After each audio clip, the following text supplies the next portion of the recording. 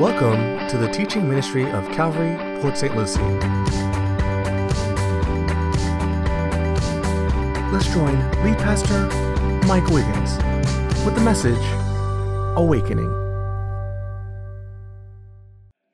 All right, well, if you're new, we are in the middle of studying one of the most fascinating books in the entire Bible, the book of Revelation. Now, by now, you probably know, if you have been here any length of time, that the word revelation means to reveal. And so in this book, God has chosen to reveal to us how the world will end as we know it. And so the man that God picked for this revelation was the Apostle John. You remember in chapter 4, 1 and 2, the Lord snatched up John, spiritually speaking, up into heaven, and he gave John a number of apocalyptic visions. And so John here is in heaven. He's there in spirit, and he's receiving these end-time visions from the Lord. And so during the last 2 weeks, we studied John's vision of what's called the seal judgments. And so before Jesus Christ literally comes back to this earth to take back what rightfully belongs to him, before he boots out the usurper, Satan, who stole dominance over the earth from Adam and Eve during the fall of creation, when Jesus literally comes back to this earth, he is going to, before he does, he's going to, from heaven, open up 7 seals, 7 seal judgments that are going to rain down on a wicked and rebellious world. And so by way of review, the first seal, when that was popped open, that will reveal in the future, the tribulation period, the Antichrist, who's going to come as a deceiver, a charmer, and he's going to deceive the world with his empty promises of peace. So first seal was global peace. That's not going to last because it's a sham. And so that's going to be followed by the opening of the second seal, which is global warfare. And because of our modern day weaponry, we know that there's going to be a lot of bloodshed on the earth as a result of that warfare. Third seal, what follows warfare, is a global famine. Famine naturally results from war. Why? Because during times of war, food supplies are cut off, transportation of food is diminished, and so there's going to be a worldwide famine. And then came the fourth seal, which is global death. And I thought it was interesting when we studied this, that John, as he's having this vision, said he saw Hades following death. Spiritual death following physical death. Why does John see this? Because God wants every lost person on earth to know that if you die in your sins, your life on earth physically is not the only life that ceases to exist. In other words, you're not going to just die and cease to exist or be annihilated. You have an immortal soul, and Hades always follows physical death. Spiritual death always follows physical death. So if you're here today and you don't know where you stand with God, I have one word for you: Jesus. Grab hold of him, because his blood can forgive you and bring you into spiritual life. The fifth seal is going to, in the future, reveal the souls of martyrs under the altar up in heaven. And what are they doing? When God opens the fifth seal, Christ opens the fifth seal, we see these martyrs, and they're crying out for God to bring justice on the heads of those who murdered them during the tribulation. And then we saw the sixth seal. When that seal is opened up in the future, it's going to bring geological and astronomical upheavals upon the world. The seventh seal is not going to be opened until chapter 8. And so these seal judgments that are coming are going to cause complete mayhem upon the earth as God's wrath is poured out on mankind. And so now we come to chapter 7. And thank God we get a little bit of a break here. I believe in this chapter, the rewind button is hit, and we're taken back to the first half of the tribulation. And so in this chapter today, chapter 7, there's a pause in all the mayhem. There's a break from all the judgments, and there's a chance for us to kind of take our breath. In this chapter, chapter 7, again, one of my favorite, but in this chapter, we see this beautiful truth, if you're taking notes. And that is, in the midst of his wrath, God will display his mercy. How many of you guys are thankful for that? right? And so one of the songs that I've been listening to this week in my personal devotions, and I encourage you, if you don't incorporate worship in your devotions, do that. If your devotions are dry and stale and you feel like your prayers are just hitting the ceiling and bouncing off, incorporate worship into your time. And so I listen to songs, and the main song that I've been listening to this week is called Kyrie Eleison by Chris Tomlin. Kyrie Eleison is simply a Greek phrase, an ancient phrase that means, Lord, have mercy. And so as we see our world becoming more wicked and more depraved, as we see our generation becoming more like Noah's generation, where every thought of the intention of man's heart was only evil continually, as we see our world spiraling down and further and farther away from God, hey, is the cry of our hearts, as we see all this wickedness, is the cry of our hearts as God's people supposed to be, Lord, just damn them all to hell? Is that the cry of our hearts? I hope not. No, as we see the world becoming more and more depraved, the cry of our hearts as the people of God should be, Lord, have mercy. Christ, have mercy. Because how many of you guys realize that apart from God's mercy, we all would be damned? You guys realize that? If you don't, you got to, because otherwise you'll become a pious Christian who thinks that you're better than anybody else, and you'll look down your pious nose at a world that needs Jesus Christ. They don't need your condemnation. They don't need my condemnation. They need to see the love and the mercy and the grace of God flowing through us to them, even while they're still in their sins. That's what we should be doing as the church. We should not be doing this, shame on you. We should realize that in our BC days, we were doing the same thing, for some of us, even worse things. The Bible says that all have sinned and fallen short of the glory of God. And the Bible says the wages of sin is what? Death. But thank God we have a hero, a rescuer, Jesus Christ, who left, the eternal Son of God, the great I am, the self-existent one, added to his divine nature a human nature, and he came to live among us, and he hung on a cross, and he paid that penalty. He was executed for you. He was executed for me. He rose again the third day, and now he says, if you'll turn to me in repentance and faith, I will forgive you. In my wrath, I will display my mercy, but you need to come to me. The prophet Habakkuk said in Habakkuk 3:2, O Lord, revive your work in the midst of your years. In the midst of the years, make it known. Now listen to this. This is 600 BC. This is the prayer of the prophet 2,600 years ago. He says, Lord, in your wrath, remember your mercy. And that's what this chapter is all about, chapter 7. And so let's pick it up now in verse 1.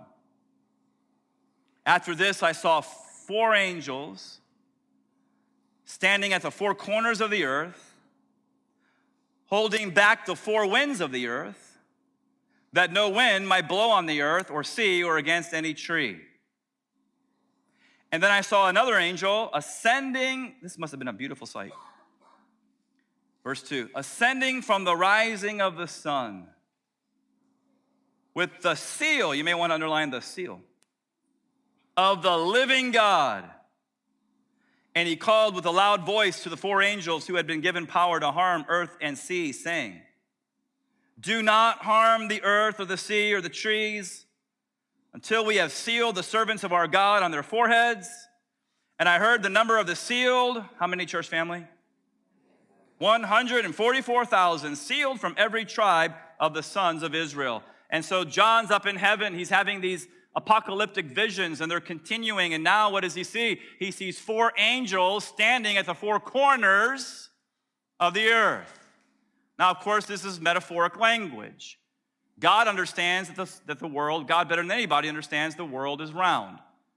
In fact, 700 years before Christ, the Lord said through Isaiah the prophet in Isaiah 40 verse 22 that the Lord is enthroned above the circle of the earth. God knows the world is round. He's speaking metaphorically here. And by the way, the word corners can be translated quarters.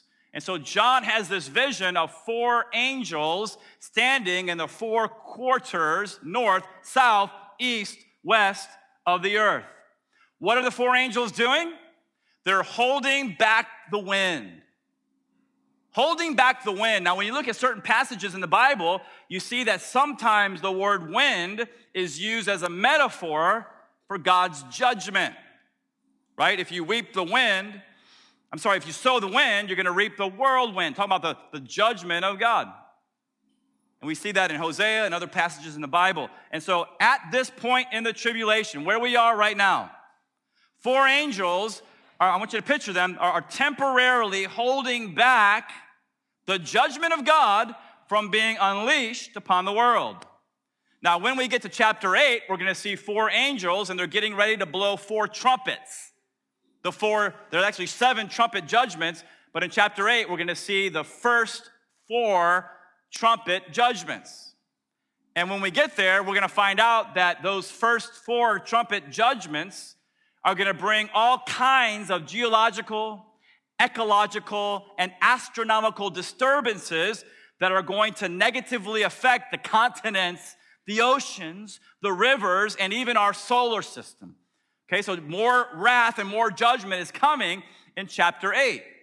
So if you equate, again, picture the angels holding back the winds of God's judgment. If you equate those 4 winds with the 4 trumpet judgments, I shouldn't do this because it's actually a horn, right? It's a ram's horn, not a trumpet. So when you equate these winds with the 4 trumpet judgments that are coming in chapter 8, then what's happening here is that these 4 angels are holding back all these astronomical, ecological, geological judgments from coming until something very important happens. Okay, what's going to happen here in chapter 7? If you're taking notes, here's what has to happen. Before God's judgment will be unleashed, his 144,000 servants will be sealed and protected. Sealed and protected. In ancient times, a king would seal a royal document by pressing his signet ring into the melted wax that secured that document. And the king's royal seal showed that the document was protected by the power of the throne. Likewise, during the tribulation, when these 144,000 servants of God are sealed in their foreheads, they will be protected by the power of the throne, God's throne. And what's amazing to me, and I taught this 5 years ago, but what's amazing to me is I looked once again at this chapter and read some commentaries, is that these 144,000 are going to be protected by God throughout the tribulation period. In other words, as millions and millions of people are dying from all the cataclysmic judgments that are coming upon the world, the 144,000 servants of God are going to remain unscathed. They're going to remain unharmed. They're going to make it alive all the way to the end of the tribulation, when the Lord Jesus Christ literally comes back to the earth. And the next scene that we see in Revelation 14 is the 144,000 are standing with Christ victoriously on Mount Zion at the beginning of the kingdom age or the millennial reign of Jesus Christ. And so what is this seal in their foreheads going to say? Here it is, Revelation 14:1. John says, "Then I looked, and behold, on Mount" what? Okay, that's synonymous with Jerusalem. Jerusalem is the city of God, and that's the city where Jesus is coming back to establish his kingdom. And so John sees this. He sees the future. "And I looked, and behold, on Mount Zion stood the Lamb." Who's the Lamb, church family? "And with him 144,000, note this, who had his name," that's the name of Jesus, "and his Father's name written on their foreheads." And so the 144,000 are going to be sealed with the names of the Father and the Son. I think it's really interesting. I was reading Spurgeon earlier this week, but I think it's really interesting, he alluded to this, that the name Baptist is not going to be on these guys' heads. The name Methodist is not going to be on these guys' heads, or Lutheran or Catholic or whatever. In fact, I know this will be a shock for some of you, the name Calvary Chapel will not be on their heads, okay? It'll be the name of the Father and the name of the Son written on their foreheads, and the power of the Holy Spirit will fill them to overflowing during the tribulation. And so, as followers of Jesus Christ, ladies and gentlemen, our primary identification is not with our local church. As followers of Jesus Christ, our primary identification is not with the denomination that we choose to affiliate with. As followers of Jesus Christ, our primary identification should not be with some pastor or some evangelist, some TV preacher or Bible teacher. It should not be. As followers of Jesus Christ, our primary identification should be with the Father and the Son and the Holy Spirit. And so if you are more excited about your local church, if you're more excited about some TV preacher, if you're more excited about them than you are about the Father, Son, and Holy Spirit, you need to check your heart. We're followers of Christ. You know what my job is? My job is to hide behind the cross. My job is to point you to Jesus Christ. But you know how some of you treat me? You treat me like I'm up here and you're down here. Please stop doing that. Man, if you only knew what my wife knew, you would not treat me that way. I am your brother in Christ. Jesus is our King. Let's look at him. Let's worship him. Let's keep exalting him, because the more we exalt Christ, the more people will come. But the more we exalt a man, the less people are going to come, and things get weird that way. We don't want to be weird. All right, look at verse 4. And I heard the number of the sealed, 144,000, sealed from every tribe of the sons of Israel. Verse 5, 12,000 from the tribe of Judah were sealed. 12,000 from the tribe of Reuben, 12,000 from Gad, 12,000 from Asher, so on and so forth. Naphtali, Manasseh, Simeon, Levi, Issachar, Zebulun, Joseph, and Benjamin, 12,000 from all of these tribes. So who are the 144,000? Are they an elite group of Jehovah's Witnesses reigning with Christ in heaven? That's what they believe. And they knock on your door on Saturday. Listen, there is a better chance that the Pope is going to become a Baptist than the 144,000 are Jehovah's Witnesses. I've heard some of you talking about how I dress. There is a better chance of me wearing shoes that do not match my shirt than that these 144,000 are Jehovah's Witnesses. In fact, I'll even go out on a limb, even though I know you're going to send me emails, and I will say there is a better chance that the Miami Dolphins will win the Super Bowl this year. There's a better chance of that happening than these are Jehovah's Witnesses. Now, if the Miami Dolphins win the Super Bowl, listen, I'll be so happy for all of you, but I will not change my position. Okay, these are not Jehovah's Witnesses. And by the way, they're not the church either. Because some evangelicals say, this is the church. No. The problem is people look at this passage and they insist on interpreting it allegorically. Now, we know there's lots of metaphors in Revelation. And behind every allegory or metaphor, there is a literal truth. But this is not one of those places. What is one of the primary principles of hermeneutics? What is one of the primary principles of rightly dividing the word of truth, interpreting this Bible right? One of the primary principles is this. Don Stewart said it a couple months ago. When the plain sense makes good sense, seek no other sense, lest you get nonsense. Okay?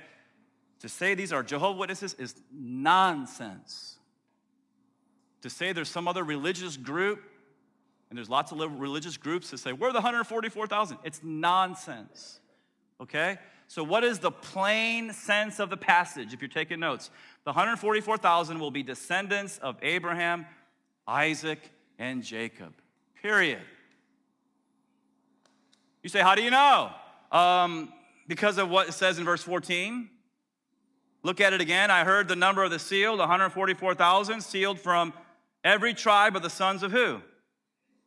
Israel. Please, everybody say Israel. That's who they are. Nobody else. Okay, so what does this passage tell us? This passage tells us that God is not finished with Israel. Now, what's sad is that some Christians believe that because of Israel's unfaithfulness in the past, that God has divorced Israel and replaced Israel with the church, and the church is going to receive all the promises that God made for Israel in the Old Testament, that the church is going to receive those promises in some sort of spiritual sense. Nonsense. That's called replacement theology. It's a blot on the history of the church. And so the church has not replaced Israel, ladies and gentlemen. And I could, be a little mean today and give you a whole list of denominations or churches that believe in replacement theology. I'm not going to do that. But I just encourage you, if you ever move away and start going to another church, you need to find out where they stand on this issue. The scriptures are clear. The church and Israel are two separate entities. God has a plan for the church right now. By the way, it's made up of Jews and Gentiles. God has a plan for the church right now, and he has a plan for the nation of Israel later. And after the rapture of the church, God is going to turn his attention back to Israel. That's why in Jeremiah 30, verse 7, when Jeremiah was prophesying about the day of the Lord, the end times, he called it a time of Jacob's trouble. What's another word for Jacob? Israel. It's not a time for the church's trouble. God has not appointed us to wrath, but obtain mercy through our Lord Jesus Christ. It's a time of Jacob's trouble. That's why in Daniel chapter 9, verse 24, when God was giving Daniel the prophecy of the 70 weeks, Shavuot, the 77-year periods, that he said to Daniel, 70 weeks are determined for your people. Who are the people of Daniel? They're called what? Israel. Daniel was a Jew, ladies and gentlemen. Okay, 70 weeks are determined for your people. Even that 70th 7-year period, which we call the tribulation period. And so for centuries, people have doubted that God still has a plan for Israel. And so when the Jews revolted against Rome in AD 70, actually it was 65 to 70, but it culminated in Titus, the Roman general, coming into Jerusalem and destroying and burning down the temple. People no doubt said, God's done with Israel. And then later on in AD 135, under the Bar Kokhba revolt, when the Jews rebelled again against Rome, and they were snuffed out, and they were booted out of Jerusalem, booted out of Israel, and Israel's name was changed to Palestine, a derisive term after Israel's ancient enemies, the Philistines. When they went out of their land and they were dispersed all across the world for over 1,800 years, theologians, church leaders says, God's done with Israel. But then a miracle occurred. In May of 1948, the modern state of Israel was reborn. Never happened before to any nation. It'll never happen again. The Jews came back to their land. And 69 years ago this month, they became a nation once again. What does that say? That says the stage is now set for the coming of the Lord. The stage is now set for all of his promises that he made to Israel to literally come true. Is this making sense to you guys? Do you know what it does to a Jewish person's heart when we say God is done with you and we get your promises? That's why if you ever go with me to Israel, and I'll take you to the Holocaust Museum, the very first room in the Holocaust Museum has to do with Christian persecution against Jews. It's not right. And so how can God be done with Israel when he promised through Jeremiah this in the Old Testament? Thus says the Lord, who gives the sun, everybody say sun, for light by day, and the fixed order of the moon, please say moon, and the stars for light by night. If this fixed order departs from before me, declares the Lord, then shall the offspring of Israel cease from being a nation before me. How long? Forever. Okay, question, ladies and gentlemen. Is the sun still shining today? Yeah. Is the moon still reflecting the sun's light? Yeah. Are the stars still shining? What does that mean? That means God's not finished with Israel. He's got a plan for his people. And then when you go to the New Testament, and you see what the Apostle Paul said in Romans 11, a partial hardening has come upon Israel. It's true. The nation is blinded, but thank God there's still thousands of Jews getting saved. They're called Messianic Jews. A partial hardening has come upon Israel until the fullness of the Gentiles has come in. So one day that last Gentile is going to get saved. And then it goes on to say, and in this way all Israel will be saved. That's the remnant of Israel alive at the second coming. As it is written, the deliverer, Messiah, Christ, Jesus, will come from Zion, and he will banish ungodliness from Jacob, and this will be my what? Covenant. How many of you guys believe God's a promise keeper and not a promise breaker? Okay, so this is my covenant with them. Who's them? The church? No, he's writing to the church at Rome. And he's writing to the church at Rome about the Jews, the nation of Israel. There's a distinction. This will be my covenant, my promise with them when I take away their sins. And so whether you're reading the Old Testament or the New Testament, the message is clear. God is not done with Israel. And in the last 7 years of history as we know it, he is going to handpick 144,000 descendants of Abraham, Isaac, and Jacob. And he's going to anoint them to do his work upon the earth. 12,000 from every tribe. Now, of course, we all know the genealogical records were destroyed when the temple was destroyed in AD 70. So we don't know who belongs to the tribe of Reuben or Gad or Asher or Naphtali. But hey, why is that a problem? We don't know, but who knows? God knows. He has infinite knowledge. He knows who these people are.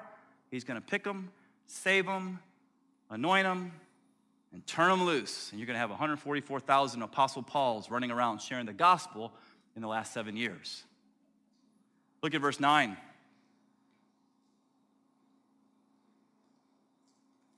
So now the scene changes from earth to heaven. After this I looked, and behold, a great multitude that no one could number. From how many nations? Every nation. You see the heart of God here? You see how he remembers his mercy in the middle of his wrath? From every nation, from all tribes and peoples and languages, standing before the throne and before the Lamb, clothed in what color robes? We always see that over and over. It's the indicative of the imputed righteousness of Jesus. Clothed in white robes with palm branches in their hands. Now, just think logically about this. Because we see a great multitude wearing white robes in heaven in verse 9, and verse 9 follows verses 4 through 8, which speaks about the sealing of the 144,000. What does that mean? That means that the 144,000 are going to be Jewish evangelists who are going to proclaim the gospel throughout the world. Just flows perfectly. And so, if you're taking notes, what's the result of their ministry? As a result of the ministry of the 144,000 Jewish evangelists, a great awakening is going to occur during the tribulation period. So here's the, as you interpret these verses in the context, okay, leave them in their context, here's the flow.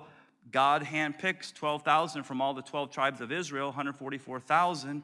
He saves them, anoints them. They begin to share the gospel. Millions of people are saved from every nation. And then what happens to them? They start sharing the gospel. They're hunted down. They're murdered by the forces of the Antichrist. Many of them are killed in the cataclysmic judgments during the tribulation period, and all of a sudden they die. To be absent from the body is to be present with who?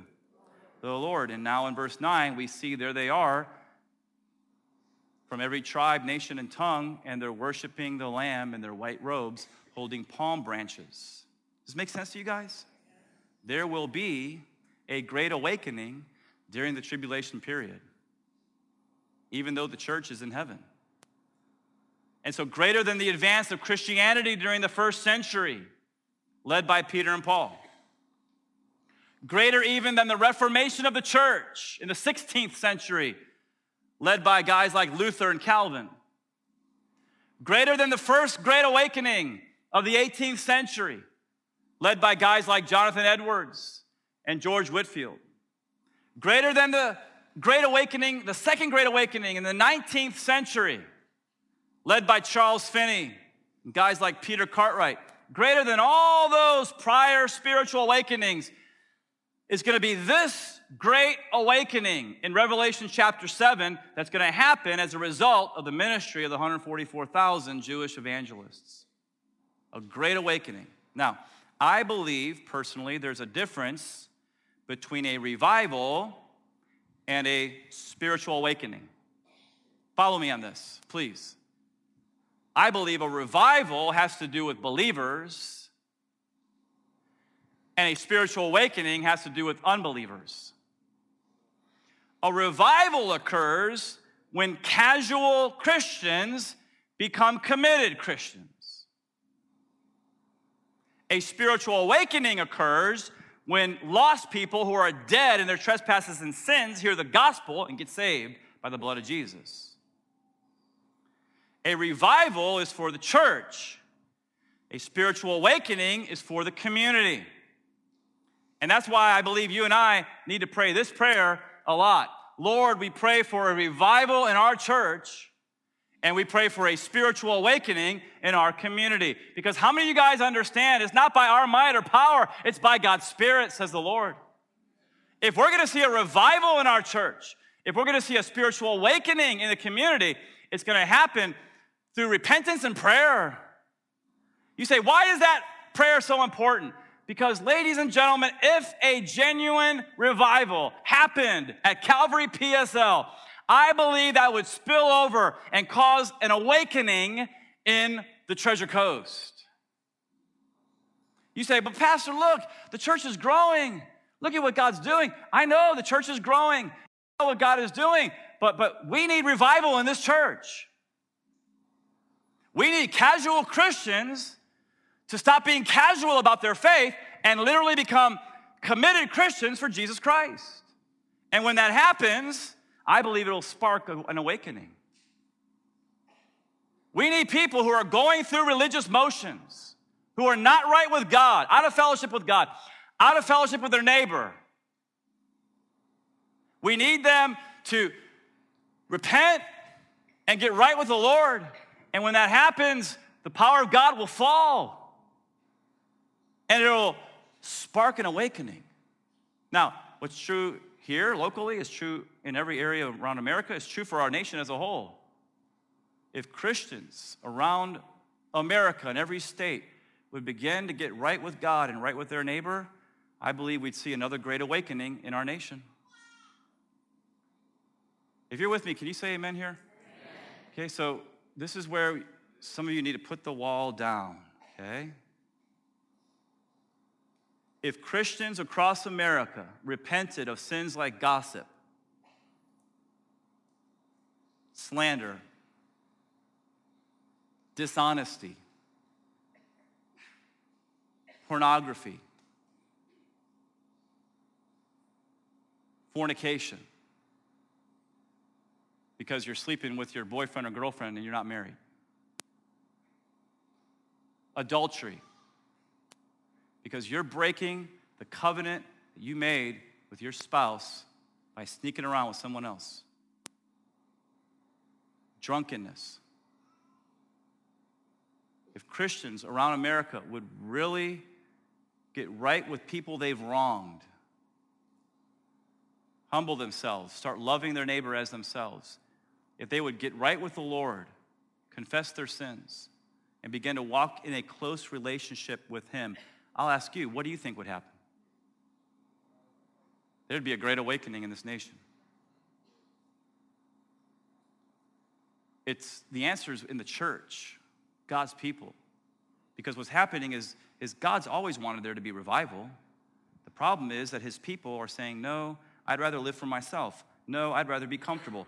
No, I'd rather do my will, not your will. No, that guy's a jerk, and that's why I wronged him, and there's no way I'm ever going to talk to that person again. No, I don't need to keep short accounts with God. no, I don't really need to walk in a close relationship with the Lord. I'm fine. Leave me alone. I'll come to church once a month. I'll do the religious thing. Just leave me alone. And what does that do? That hinders the power of God from flowing through his church into the community. Does this make sense to you guys? Evangelist Gypsy Smith from England, he used to preach crusades in England and America. Someone said, how do you get revival? He said, go home, take a piece of chalk, draw a circle around yourself, and pray, God, revive everything in this circle. Because that's where it starts. It starts with you, and it starts with me. And so if you're here today and your relationship with Jesus has grown cold, the question I have for you is, will you humble yourself? Will you put that wall down? If there's someone that you wronged, will you just go to them and get right? Say you're sorry? You say, you don't know what they did to me. They're a pain in the neck. You're a pain in the neck too. And so am I. We're all big pains in the neck. We're all saved by God's grace. Okay, because here's what happens. We have a superior attitude. I'm better than them. And so I don't need to go to them. And God's like, man, I want to send revival. I want to send a spiritual awakening, but I can't do it through you. You're a dirty vessel. Will you just humble yourself and go to that person? And here's the thing. They may get ugly. They may yell at you. They may curse you out, but at least you did your part. Will you humble yourself and confess your sins and get right with the Lord? I don't believe any Christian, and some of you disagree with me, and that's fine, but I don't believe any Christian, true, saved, born-again child of God can lose their salvation. But you can lose your fellowship with the Lord. And the way you get that fellowship back is through repentance and through faith. And so, here we have these great multitude from the tribulation period. They're standing in white robes and they're holding palm branches. Why palm branches at the end of verse 9? Well, you remember when the Jews waved their palm branches and said, Hosanna to Jesus? Well, the word Hosanna means save now. They were celebrating salvation that they wanted to come through the Messiah. They wanted a political salvation, not spiritual salvation. But these people, they know they're in heaven. They received spiritual salvation, and they've got these palm branches and these white robes, and they're part of a party in heaven. Look at verse 10. And crying out with a loud voice, this is what these people were saying, salvation belongs to our God who sits on the throne and to the Lamb. And all the angels were standing around the throne and around the four elders, the elders and the four living creatures. And they fell on their faces before the throne and they worshiped God, saying, Amen, blessing and glory and wisdom and thanksgiving and honor and power and might be to our God forever and ever. Amen. And then one of the elders addressed me saying, okay, so one of the elders walks up to John. Who are these people clothed in white robes? And from where have they come? And John says, sir, you know. In other words, John had no clue. And by the way, he's an apostle in the church. And so if all these people in verse 9 are the church, John would have known it. But the church is already in heaven. And he said, the elder said to him, these are the ones coming out of the what? Last 3.5 years. And they have washed their robes and made them white in the blood of the Lamb. How do people get saved during the tribulation? The same way people have gotten saved in every dispensation or age, by faith in Christ. It's never changed, ladies and gentlemen. Salvation has never been by works. It's always been by faith. And these people, as a result of the witness of the 144,000 Jewish evangelists, put their faith in Christ, and their sins were washed in the blood. Verse 15, therefore they are before the throne of God. And I love this in verse 15. And they serve him day and night in his temple. Aren't you glad we're not going to be laying on clouds for all eternity, bored out of our minds? And he who sits on the throne will shelter them with his presence. They came out of great tribulation, horrible, horrible situation. But look at the promise of verse 16. They shall hunger no more, neither thirst anymore. The sun shall not strike them, nor any scorching heat. For the Lamb is in the midst of the throne, and he'll be their shepherd. He'll guide them to springs of living water.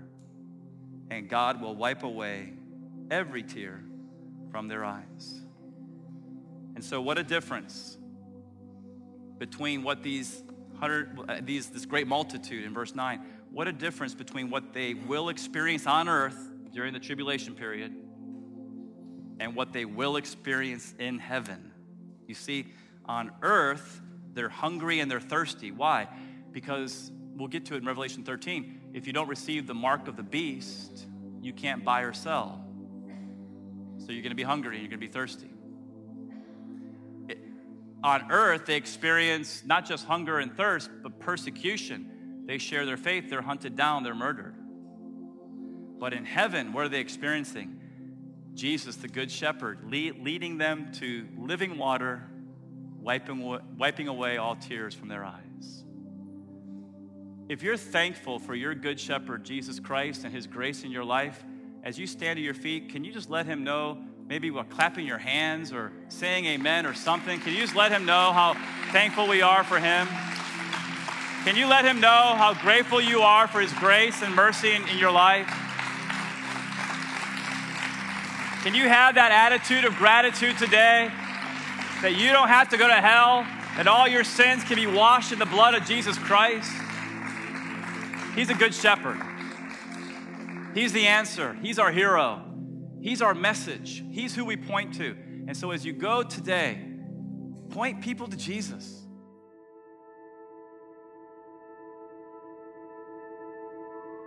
One of the greatest gifts God can give his children is the assurance of their salvation. If you're not sure where you stand with God, we want to help. Visit our website at calvarypsl.com. Click on I'm New Here, then Knowing Christ.